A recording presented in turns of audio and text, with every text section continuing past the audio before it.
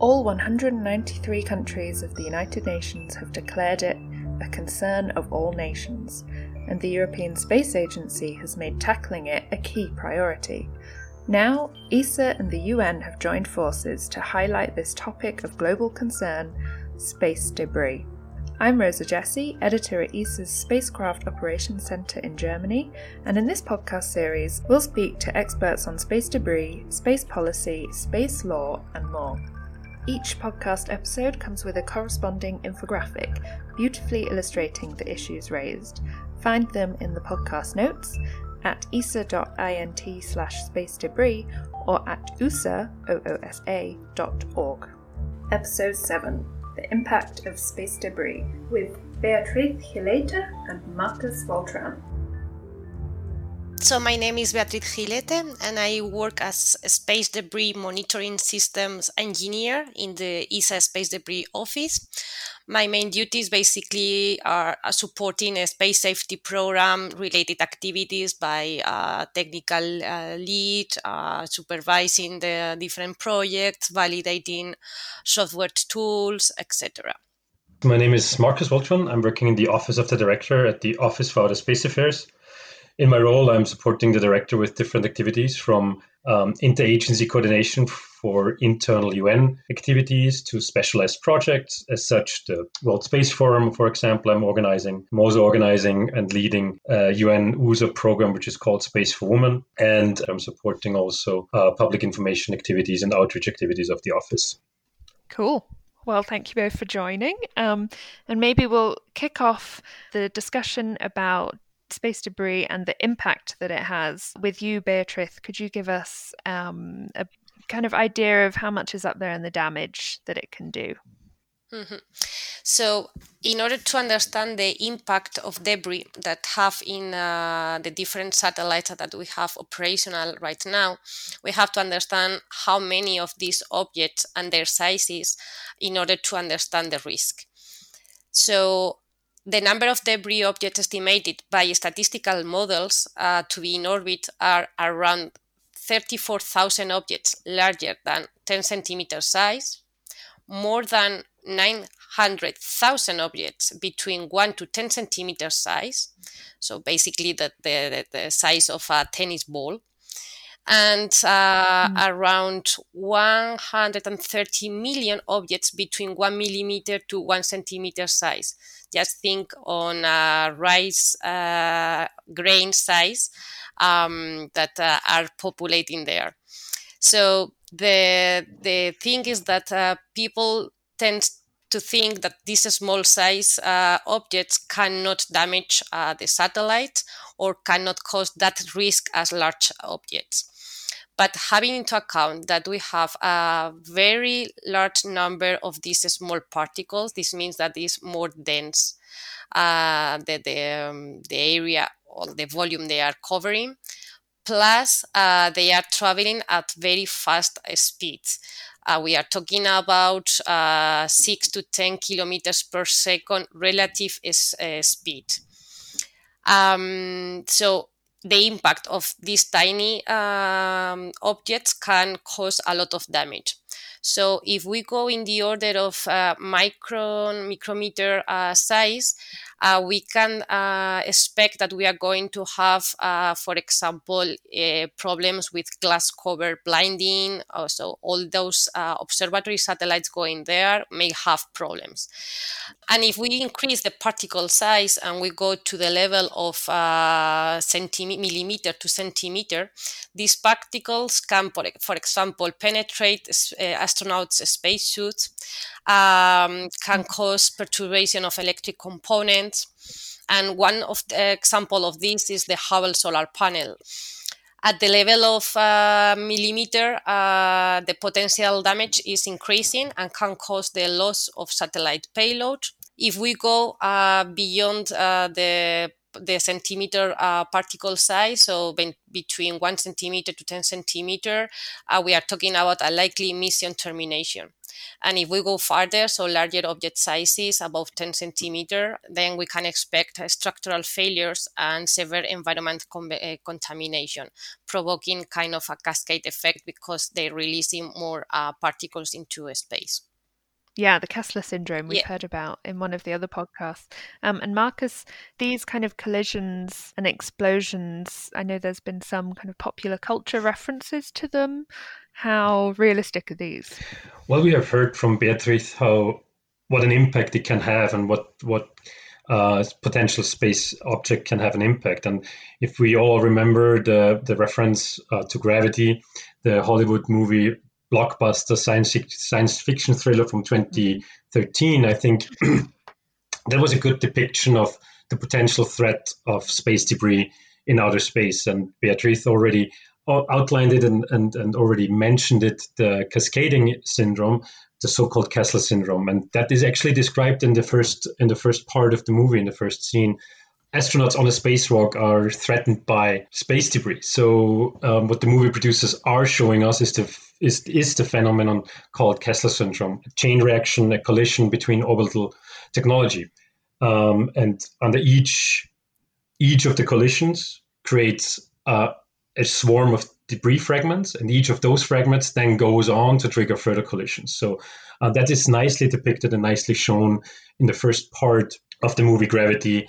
And I can only relate to that from a previous supervisor and boss of ours, who was a former astronaut, Japanese astronaut, who confirmed after seeing the movie that it was very close to reality. That's really good to know, because I thought it was a great film and really gave the feeling of space and the junk that's up there. So it's kind of good to know that it's realistic, although maybe more scary. Exactly. So when we put it into perspective, and Beatrice already outlined it in the certain different dimensions, but when we look over the past decades, the first verified collision was in 1996, and since then 12 accidental fragmentations have occurred each and every year. So referring to your question on the likelihood of something like that, I think that outlines also a good number. Yeah, I mean, actually, to add just sentence that can endorse further that message, there are some estimations and calculation assessments that we are doing in the Space Debris Office. And for example, what we have noticed is that at Hubble's altitude, the probability of a collision with one of these objects has doubled since the early 2000s. So it has, this is getting more and more risky to operate in certain height orbits. And that's also the reason why the International Space Station has to conduct space debris avoidance maneuvers annually. So these maneuvers where the ISS trajectory is changed by small reboosts or deboosts in plane burns, and that will lift or lower the space station on a regular basis, as even as the smallest pieces of space debris, as we have heard already by Beatrice, can have a potential harm and impact on the space station. Mm-hmm. That's it. And also, for example, the example that Marcus mentioned before on the first verified accidental collision, which was the Ceres satellite, so a French satellite, and a leftover from an Ariane rocket. That was very impressive because it was like a tiny debris impacted on the gravity stabilization boom of the Ceres satellite. So it's quite impressive how a tiny object can destroy a large boom. Yeah, and booms are these long, thin. What are they, like antennas, or? In this case, was to stabilize the gravity of the satellite. Yeah, so I guess that's pretty unlucky that a small object would have hit something so thin. But yeah, it just shows that these things can happen. Yeah, that's it. Well, we have heard now about the different sizes of debris, and we have discussed a bit of the background to it. And the space debris, as I said before, moves faster than a bullet, and that's why for example, a 1 centimeter particle releases the same amount of energy as a small car crashing at 40 kilometers an hour, a fragment of which is a 10 centimeter impact lying at 25 sticks of dynamite. So I think it's important to remember how quickly it travels on the one hand side, but also what kind of impact it could have, or what kind of severe impact it could have on other objects in outer space. So if a small object can do such damage, then what about when two whole satellites crash into each other? And unfortunately, this has happened before. Beatriz, could you talk a bit more about this? So, we are talking about this impact between one defunct satellite, that was the Cosmos, and one operational satellite, that was Iridium. And they were, let's say, traveling in a very similar altitude orbit in the order of 800 kilometers height. And they collide, and the event triggered around more than 2,000 new particles. So, of course, this event triggers a significant increase in the risk of collisions, and so this event is not making, let's say, 20% more of warnings that we are suffering nowadays in orbits of operational satellites that are on those orbits. And the same happened in other regimes as well. So this is the first, let's say, known collision between two satellites, but the new tendencies launching more and more satellites in these orbits will definitely create more risk. Yes, and everything which we have heard now from Beatriz and what we know about the background, it's also depicted in 2009 about the first accidental collision of two satellites, which is really nicely shown in the graph which we are referring to in this podcast, because it brought the realization that even though the heavens are vast and the heavens are very wide, the orbital planes above the Earth are finite. So it's a finite resource, and we all depend on using this resource above our heads. So I think that's something which is really important to remember, especially when we know what impact even the smallest form and the smallest piece of space debris can have. So I think that's something which is really important to remember. So Marcus, maybe you could talk a bit about the UN and what it's doing in this area when it comes to debris and the impact it can have. Well, I think everything which we heard right now in terms of the amount of debris out there and the potential impacts on other space objects, and also the threat which space debris can have on other objects, I think it's important to remember that, or to remind that there is an importance of to create rules of the road, so to have a framework and for the future to avoid damages and overload in space. So I think that's something where the UN is playing an important role and has already been very successful in the past. So the UN promotes responsible and sustainable behavior in space. We support the development of policies through the so-called Committee on Peaceful Uses of Outer Space. The committee itself is where states and delegations come together to discuss exactly those sustainable and responsible behavior in space. And through that committee, the delegations as well as the countries represented in there have endorsed the so-called space debris mitigation guidelines, as well as guidelines to protect the long-term sustainability of outer space. So the UN, in its convening power, is bringing together member states, is bringing together delegations to discuss potential policies in this area. We are working on capacity building and awareness raising and outreach efforts. Events like today, and I'm really happy that we were able to pull together the efforts with the European Space Agency on such an important topic. So that's really something where we can add to the big puzzle, and it's just a small puzzle piece to raise awareness about this important topic.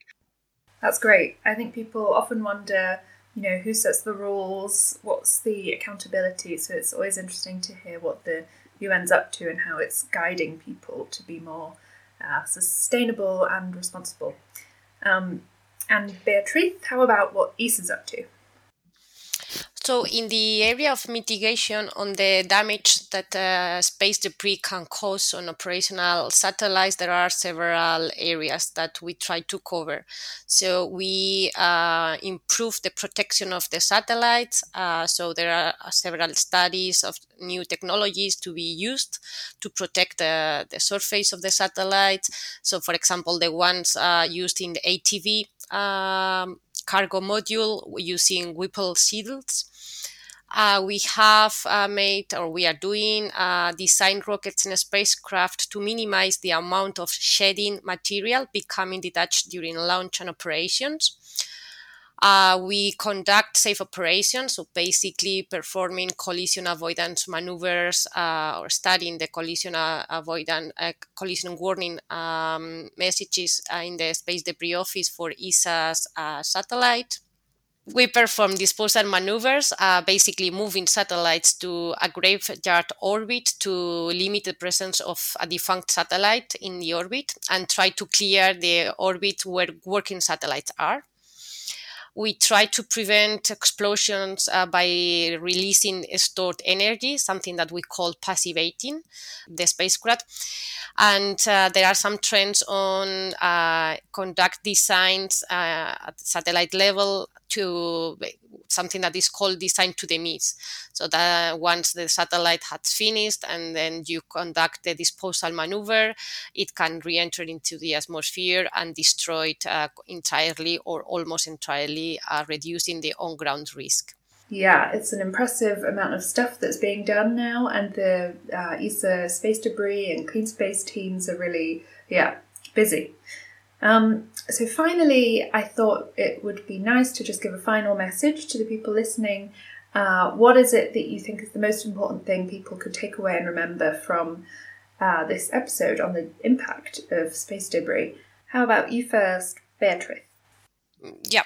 So, for me, the take-home message is that we have to pay attention no matter the size of the object that we have out there, because as we have tried sharing with you along this podcast, is that small particles as well can affect the satellites that are on orbit and can cause problems for future usage of outer space.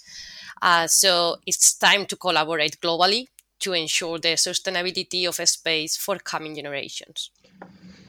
And especially as we move into an area where we put more and more satellites in outer space, it's becoming more and more important, as Beatriz just mentioned, for international collaboration and cooperation on the rules of the road in outer space to preserve space for future generations. And we are the generation which has to start the work on that. So we are the generation, and we can come together under the roof of the United Nations as one of the platforms and frameworks where we can decide on these rules of the road to preserve space for long-term sustainable use. So, thanks for listening. You can find out more about space debris and the work being done to tackle it at esa.int/space debris and at oosa.org. And follow the hashtags SpaceCare and Space Sustainability on Twitter to join the conversation.